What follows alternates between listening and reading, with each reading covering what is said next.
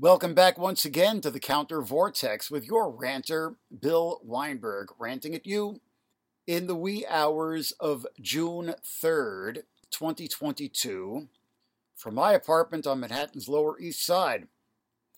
And if it's June 3rd, that means it's one day before June 4th. Oft referred to in China as merely 6-4. In a kind of code to invoke, without explicitly mentioning, the events in Beijing on June 4th, 1989, known to the rest of the world as the Tiananmen Square Massacre. And there's been this interesting sort of game of cat and mouse that Chinese cyber dissidents have played with the official censors to send coded messages referring to the massacre. The obvious numerical combination of 6-4, of course, was quickly banned. So the dissidents switched to 63 plus 1, 65 minus 1, and 535 for May 35th, until the cyber cops got wise to those two. Tiananmen Square itself will, we may assume, be locked down on June 4th, as it is every year, to prevent massacre commemorations from taking place.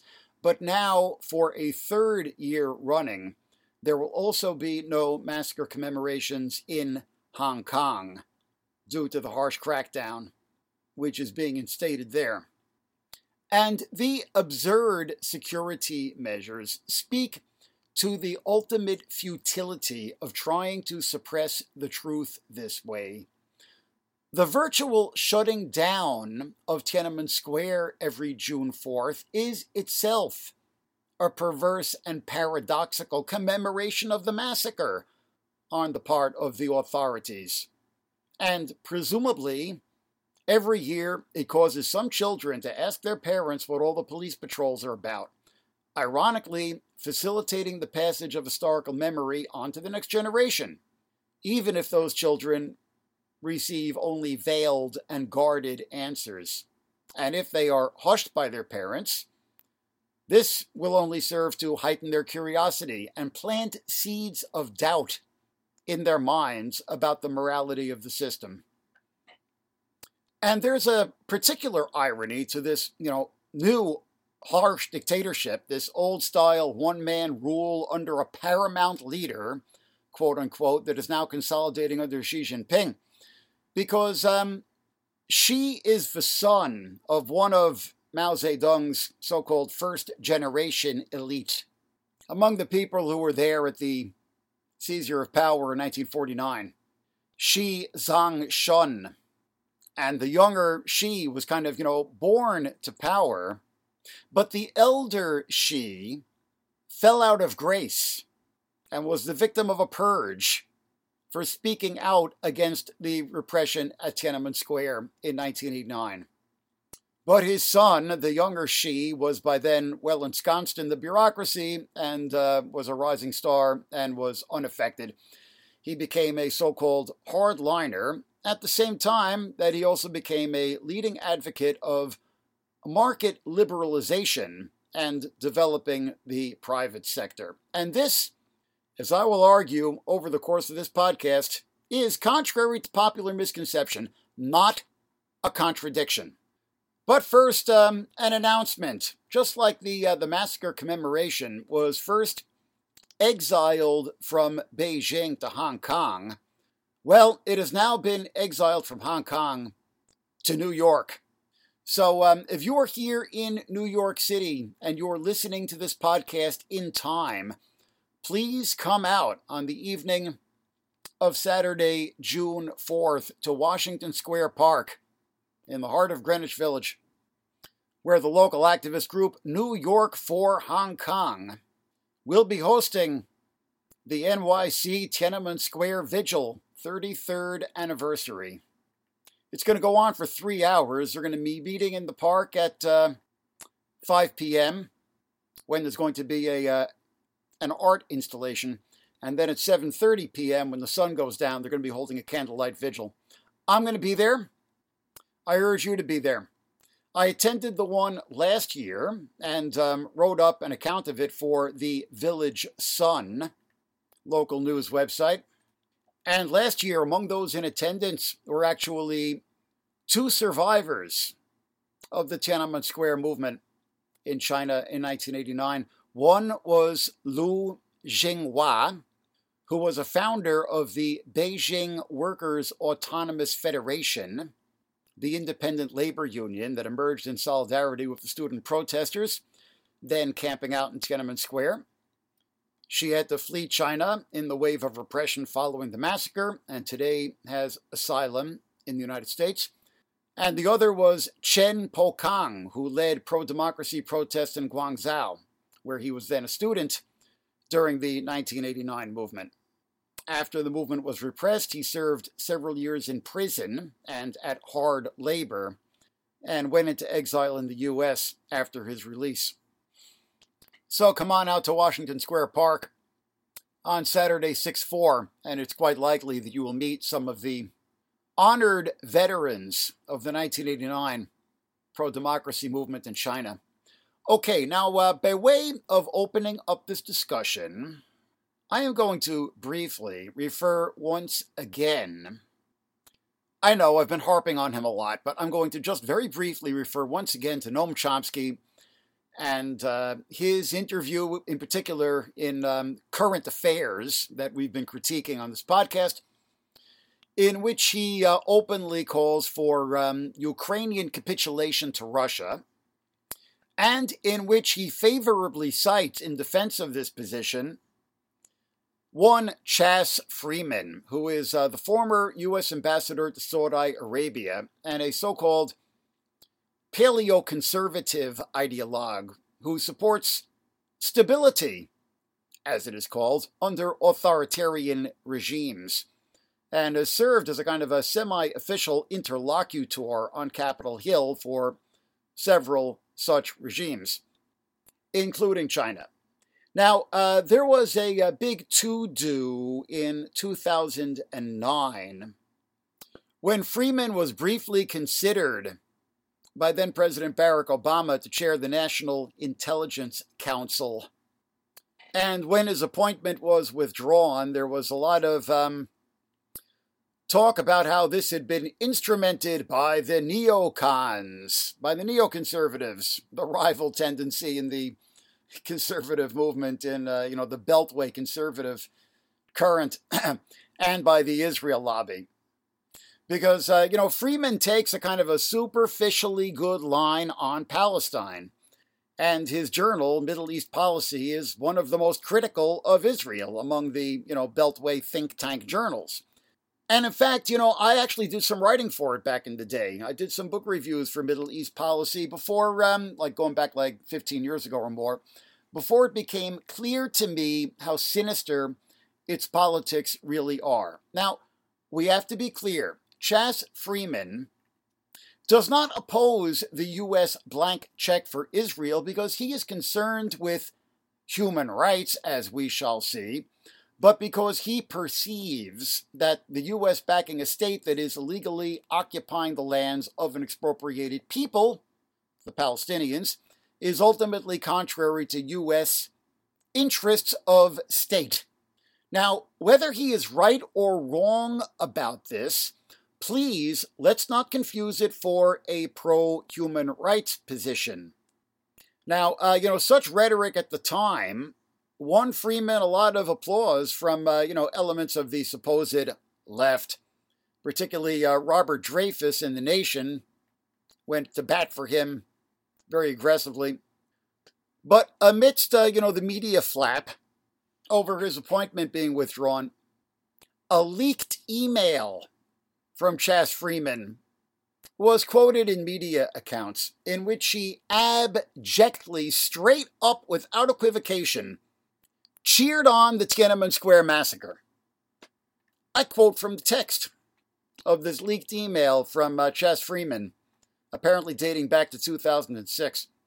Quote, I find the dominant view in China about this very plausible, i.e., that the truly unforgivable mistake of the Chinese authorities was the failure to intervene on a timely basis to nip the demonstrations in the bud, as would have been both wise and efficacious to intervene with force when all other measures had failed to restore domestic tranquility to Beijing and other major urban centers in China. In this optic, the Politburo's response to the mob scene at Tiananmen stands as a monument to overly cautious behavior on the part of the leadership, not as an example of rash action. For myself, I side on this, if not on numerous other issues, with General Douglas MacArthur. I do not believe it is acceptable for any country to allow the heart of its national capital to be occupied by dissidents intent on disrupting the normal functions of government, however appealing to foreigners their propaganda may be. End quote. And when I first read this leaked email, I was kind of scratching my head about the Douglas MacArthur reference. What was he referring to? And then the light bulb went on. In invoking Douglas MacArthur in defense of the Tiananmen Square massacre, Chas Freeman was referring to the 1932 repression of the Bonus March in Washington, D.C. Just to refresh your memory, the so-called Bonus Army March of 1932 was, organized by veterans of World War I, guys who had fought in World War I, and now, at the worst part of the Great Depression, were still being denied veterans benefits that they had been promised. And they were actually camping out in a kind of a shanty town in Washington, D.C., until they were cleared by the police, backed up by a contingent of Army troops under Douglas MacArthur, under his command. At least 2 were killed, and there was all of this talk about, communist infiltration of the protesters, and Douglas MacArthur, of course, would, later go on to fight the Chinese communists in Korea. Certainly kind of an irony. And in light of this, I submit that, Chas Freeman is a rather odd hero for the left. Wouldn't you have to agree, Robert Dreyfus and Noam Chomsky? But this kind of thinking is reflected in the so-called whataboutery oft heard in so-called leftist propaganda, where the response to any atrocity committed by any government other than the United States is, well, what would the United States do?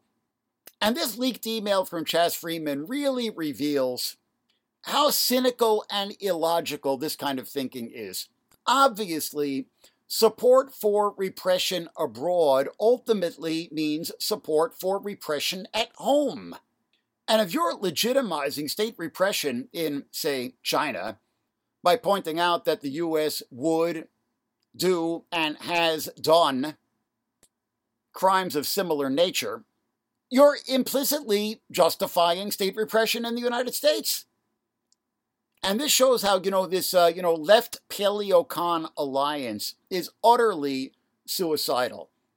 Now, you can trace the roots of this alliance to the backlash against the regime change hubris of the neocons.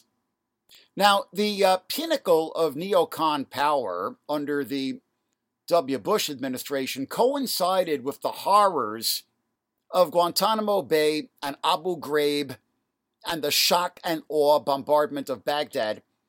Now, maybe some of the neocons actually believed their own rhetoric about democracy and freedom and opposing dictatorships and freedom for women in Afghanistan, etc. But obviously, their politics were riven with deep contradictions at the very best and were utterly hypocritical at worst.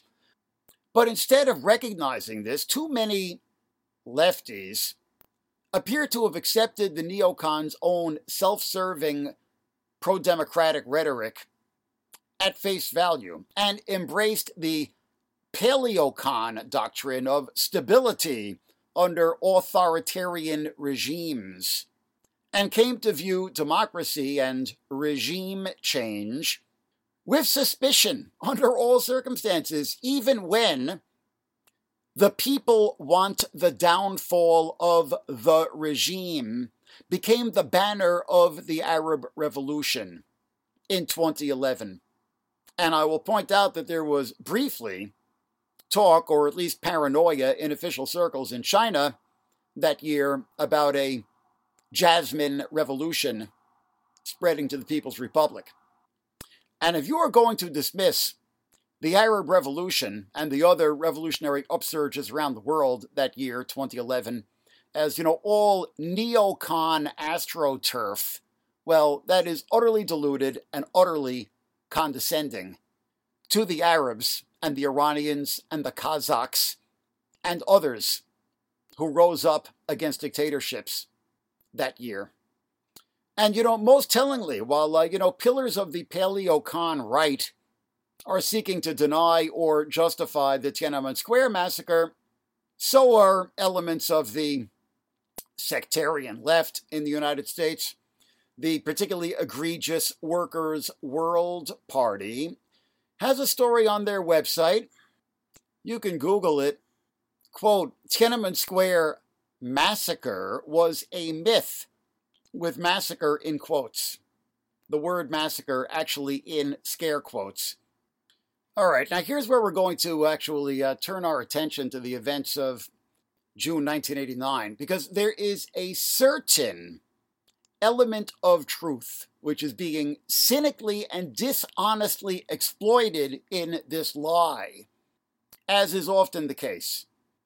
And this is where, popular misconceptions in the West about what happened in Beijing in June 1989 play into the hands of the revisionists and denialists. Now, there was indeed a Tiananmen Square massacre. There were, in fact, students who were killed in Tiananmen Square. But the great many who were killed, the hundreds, were not students and were not actually in the square. They were the workers and the common people of Beijing who mobilized in support of the students and attempted to block the advance of troops and tanks onto the square on June 4th, 1989. It was mostly these folks who were killed, essentially sacrificing themselves in defense of the students. And this was the real threat, that the movement was beginning to spread beyond the students with the emergence of the Beijing Workers' Autonomous Federation in alliance with the student protesters and as an alternative to the, or perceived or aspiring to be, an alternative to the state-controlled All China Federation of Trade Unions. And protests with such alliances were starting to spread to cities all across China, as Chas Freeman noted in his email. And the massacre in Beijing on June 4th was followed by harsh repression in cities across China. So Tiananmen Square movement has sort of become a shorthand for something which was actually much bigger and much more of a threat to the regime. And, contrary to popular perceptions in the West on both the left and the right, the movement was not anti-communist per se in its politics, and certainly not monolithically pro-capitalist.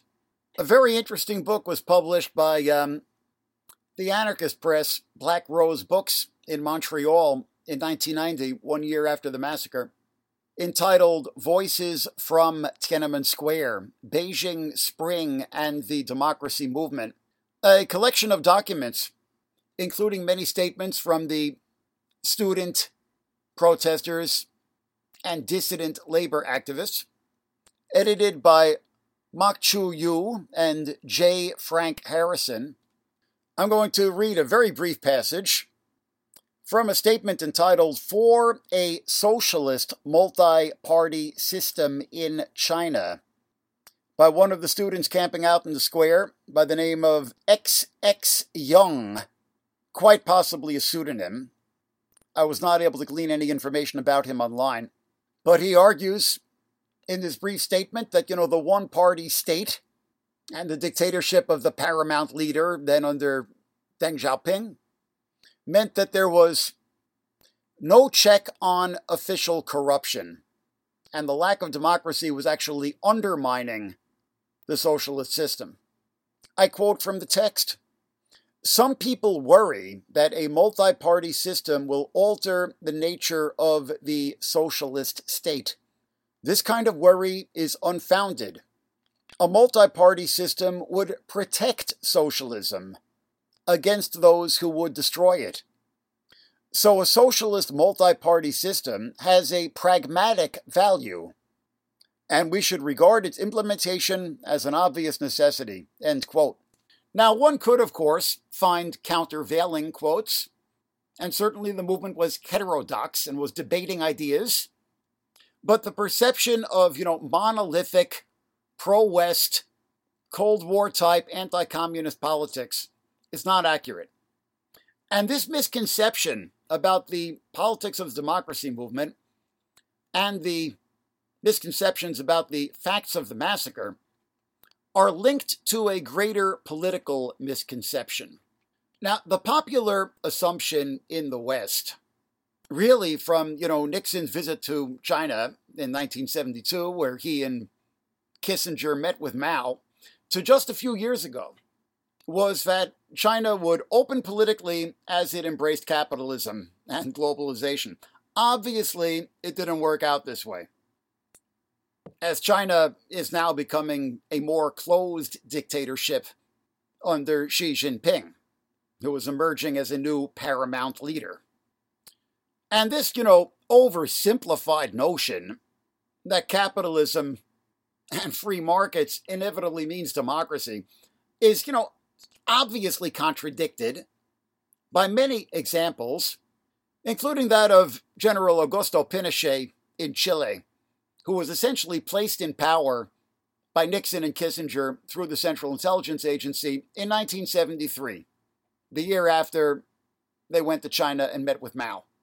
And Pinochet, of course, aggressively embraced capitalism and gave a sweet deal to the foreign copper companies while running a brutal dictatorship. Now, an interesting corrective to the popular assumptions in the West about post-Mao China's supposed retreat from totalitarianism was provided by the late William Hinton in his 1990 book on Deng Xiaoping's capitalist conversion, The Great Reversal. Now, Hinton, of course, was famous for his classic work, Fan Shen, published in 1966. A kind of work of political anthropology, so to speak, a documentary of revolution, as it was called, which documented and detailed the land reform program in the 1940s in Longbo Village, Shanxi Province. Now, Hinton was obviously a dogmatic partisan of the Chinese Revolution and had a rather uncritical view of Mao Zedong, which I do not share. Just need to make that clear. Nonetheless, his view of the massacre is very instructive in the very opening words of The Great Reversal. He wrote, and I quote, "June 4th, 1989 stands as a stark watershed in China's modern history. The slaughter of unarmed civilians by units of the People's Liberation Army as they blasted their way to Tiananmen Square illuminated the reform era as nothing else could. It lit up like a bolt of cosmic lightning the reactionary essence of China's current leading group. This essence was known to many in China and to some abroad long before the lightning struck in June 1989. But most members of the Western media and academic world were too mesmerized by China's reform rhetoric and market progress to apprehend the reality of the events unfolding before their eyes. Since privatization matched their prejudices, and a consumption boom confirmed its validity, they preferred not to look too closely at the underlying currents of economic dislocation, infrastructural decay, environmental degradation, social disintegration, cultural malaise, and rising class antagonisms that threatened to unravel the fabric of Chinese society. Mao Zedong was far more astute. More than 20 years ago, during the Cultural Revolution, he exposed Deng Xiaoping, Yang Shangkun, who would, interjecting here, serve as official president when Deng was the so-called paramount leader, and most of their hard-line colleagues as capitalist roaders. He accurately predicted that if such persons ever came to power, they would transform the Communist Party into a revisionist party, and finally into a fascist party. And then the whole of China would change color. The surprising thing is not how accurate Mao's prediction turned out to be, but rather how quickly it materialized in history. End quote. From The Great Reversal by William Hinton, Monthly Review Press, 1990. So, was the Tiananmen Square massacre in spite of China's capitalist transition? Or, on the contrary, was it a function of it?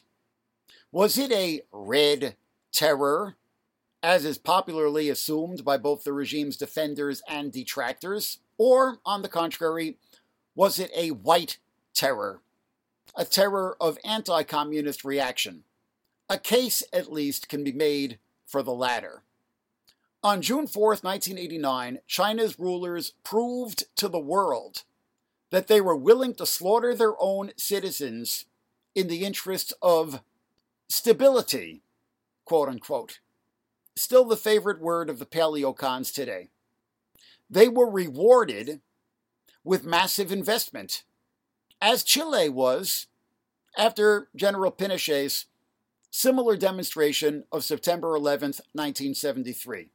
And the horrific conditions at the Guangdong factories that produce the high-tech gadgetry for Apple at minimal labor costs are the clearest evidence why this demonstration worked. And stating this obvious reality seems to be just as taboo in the West as in China, a grim testament to the power of globalization. And in the years after the massacre, despite brief and weak sanctions in the immediate aftermath, well, in the 1990s, China received most favored nation trading status from the United States, which was made permanent in 2001, the same year that China was allowed to join the World Trade Organization. Essentially, China's rulers were rewarded by the West for the massacre. Now, it seems like some in the West have had a rude awakening, as China, at this moment, is rapidly building its military power and challenging the West, at least for control of its immediate backyard, so to speak, what in Beijing's official parlance is called the First Island Chain, including the South China Sea and Taiwan. And, what's happening now can actually be seen in retrospect as a culmination of Deng's strategy as well.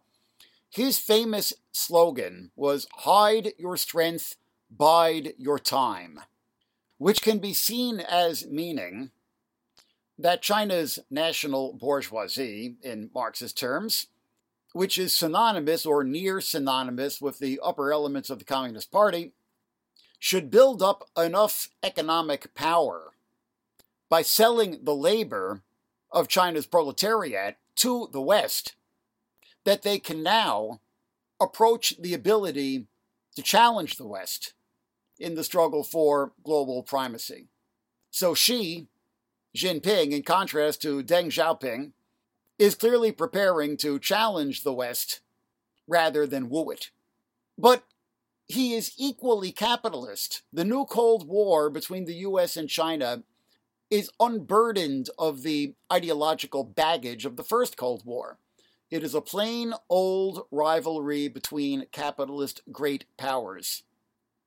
Now, Joe Biden is sort of, playing to nostalgia for the first Cold War by, casting the rivalry between the West and Russia and China as, democracy versus authoritarianism. But you certainly can't pretend that it has anything to do with capitalism versus communism. And, this is recognized, interestingly enough, by John Mearsheimer, another paleocon, who is paradoxically beloved by many on the left because he advocates appeasement of Putin. But I was a little surprised to find that he had a story in the November-December 2021 issue of Foreign Affairs entitled The Inevitable Rivalry, in which he argued that it was a mistake for the West to engage China because we were simply, allowing for the rise of a geopolitical rival. So strangely enough, Mearsheimer appears to be, soft on Russia, but a hardliner on China. And obviously the paleocons are divided on the question of China. But he very rightly and, realistically, to use another paleocon buzzword, writes in this piece that China is, quote, best understood as an authoritarian state that embraces capitalism, end quote, which is precisely correct. Now, I don't view the question as he does, that engaging China was a strategic error on the part of the U.S. because it led to the rise of a geopolitical rival. I mean, to me, that's just kind of the ironic finish to the story. I opposed engaging China, quote unquote, because it was the United States coddling a dictatorship in the interest of capital and corporate power. Exactly as in Pinochet's Chile. Now, the regime's defenders always say that China's economic growth over the past generation has lifted millions out of poverty. And it's true. But it's also all unsustainable. The ecological costs have been horrific. The air is unbreathable in many cities. Farmland is going dry and being contaminated with toxins thanks to the hyper-industrialization. It's all built on the super exploitation of laborers who have been thrust into the new industrial zones like Shenzhen, as the peasant class from which they emerged has been usurped of its lands by the new bourgeoisie, and vast wealth iniquities have opened, shantytowns emerging, and the poorest of the poor pushed downwards, even as millions have entered the middle class. Now, a very interesting window onto these questions was opened a few years back by the so-called Bo Xilai affair.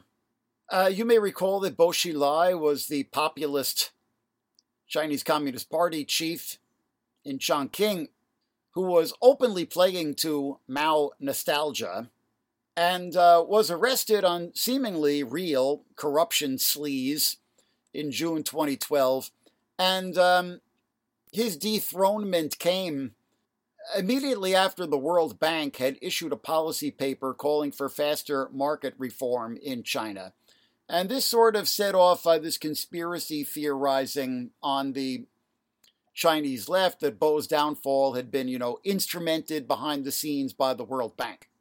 And two sort of Mao nostalgist websites, which had been proffering this conspiracy theory, entitled Mao Flag and Utopia, were ordered closed by the authorities for so-called rectification. They were both offline for quite some time. The Utopia website, at least, appears to be back online under a different URL, but it's been seemingly purged of anything critical of the regime. So, internet censorship in defense of free markets carried out by a government that rules in the name of a communist party. That's another one to file under Orwellwood shit. And the Utopia website was apparently associated with a leftist bookstore of that name in Beijing, which was seemingly shut down along with the website, and I don't believe that it's reopened. And I visited that bookstore when I was in Beijing 2 years earlier in 2010. And even at the time, there was a sense that it was kind of semi-underground. It did not actually have a storefront. It was actually in an apartment building with nothing on the outside of the building to indicate that there was a bookstore there. Not even a sign in the window. You kind of had to know it was there and get buzzed into the building. It took some doing for me to find it. Get buzzed into the building and go up to the right floor, and then all of a sudden, you open an apartment door and you're in a bookstore. Very strange. And very unusual for Beijing, because, there were plenty of, Barnes and Noble type bookstores in Beijing. But, the books on display here were seemingly, openly published by Chinese university presses and so on, but they were not of the type that you would find in, the big commercial bookstores in Beijing. They were works by Chinese Marxists and Maoists and translations of Noam Chomsky. And there was one book about Mexico's Zapatista rebels, which actually cited my work in the footnotes. I was very honored to find. Book was in Chinese, of course, but the English language works cited in the footnotes were rendered in the original English. So I was able to determine that it was my work. And there was a big portrait of Mao over the checkout counter, and they were selling little Mao pins, and when I bought the book, they gave me one with a smile, which I still have today as a souvenir. Okay, so back to 2012. Later that same year, Xi Jinping comes to power, and he himself starts to adopt some, sort of Mao nostalgic rhetoric and imagery. But this was unambiguously exposed as very empty and transparent in 2018. When workers attempted to form an independent union at JASIC Technology, a manufacturer of welding equipment in Shenzhen, and were, of course, fired. And Marxist and Maoist students, mostly from Peking University, began to organize in their support, and several were arrested. And there was what the students decried as a white terror at the Peking University campus. Most notorious was the case of Yue Xin, if I'm pronouncing her name correctly, who was then 22 years old. And in addition to being involved in activism in support of the JASIC workers, had also accused the Peking University authorities of tolerating sexual harassment. And she was disappeared, seemingly detained extrajudicially and held incommunicado. I believe that her whereabouts remain unknown even today, although she did briefly reappear about a year after her arrest to make an obviously forced confession. All rather chilling. And all of this as, Xi Jinping was emerging as, the new Maoist-style paramount leader, pushing through constitutional changes that allow him to be president for life, basically. And the Chinese Communist Party constitution was amended to officially enshrine Xi Jinping thought as his own ideology, supposedly building on Mao, just as Mao built upon Stalin and Lenin and Marx and Engels. Well, I say that Xi Jinping thought is Mao in rhetoric and Pinochet in practice. And very interestingly, at the same time that this white terror was unfolding at Peking University, KFC, yeah, that's right, Kentucky fucking Fried Chicken, ran a television ad campaign in China celebrating 40 years of reform and opening up, quote unquote, the catchphrase of Deng's counter-revolution. Corporate communism, Ed.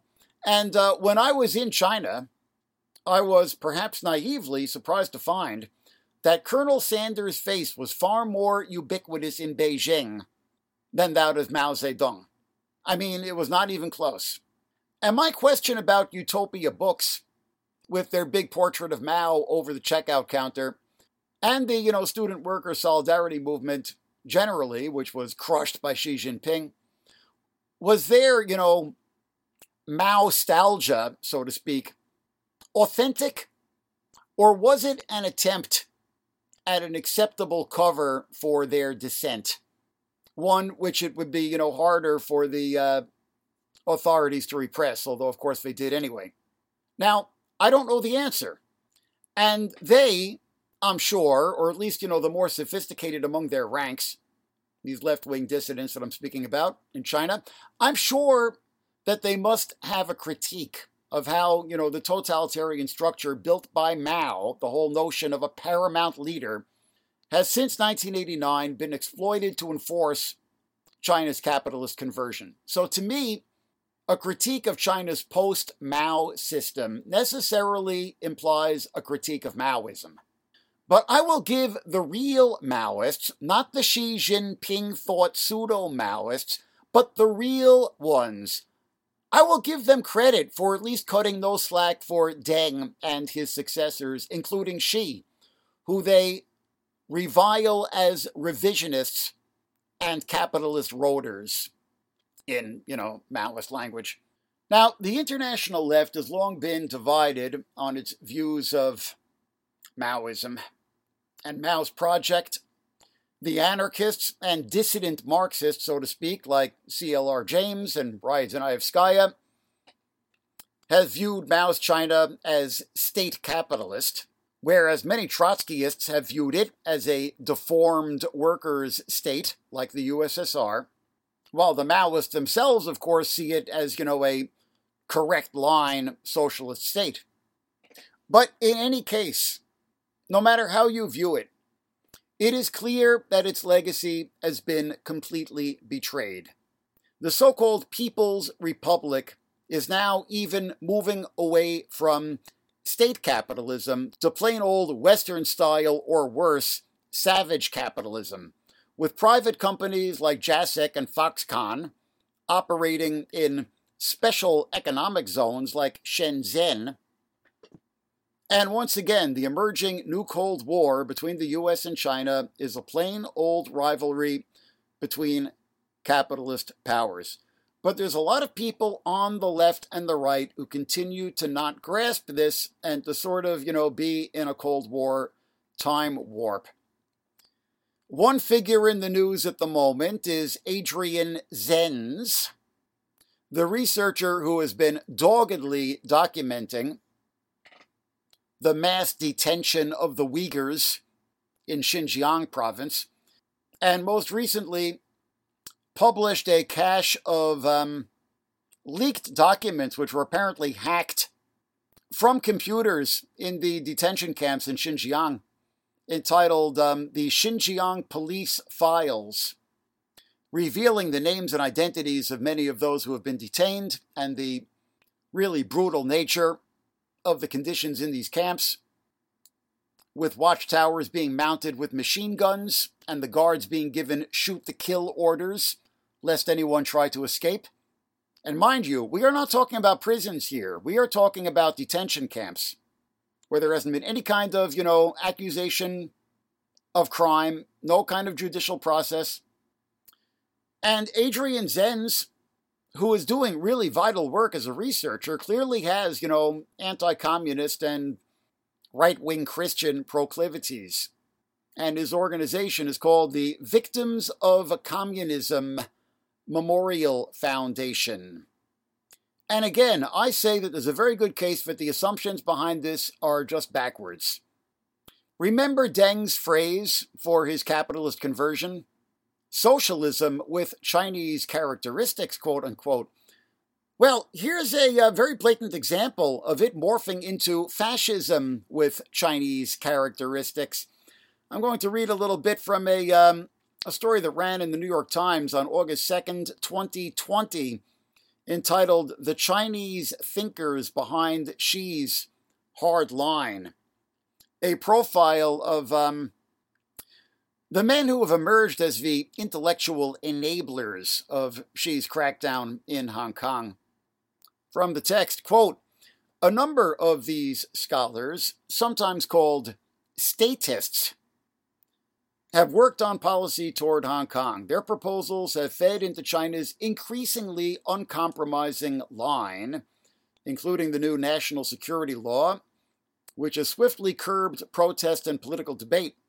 As well as earnestly citing Mr. Xi's speeches, these academics draw on ancient Chinese thinkers who counseled stern rulership, along with Western critics of liberal political traditions. Traditional Marxism is rarely cited. They are proponents of order, not revolution.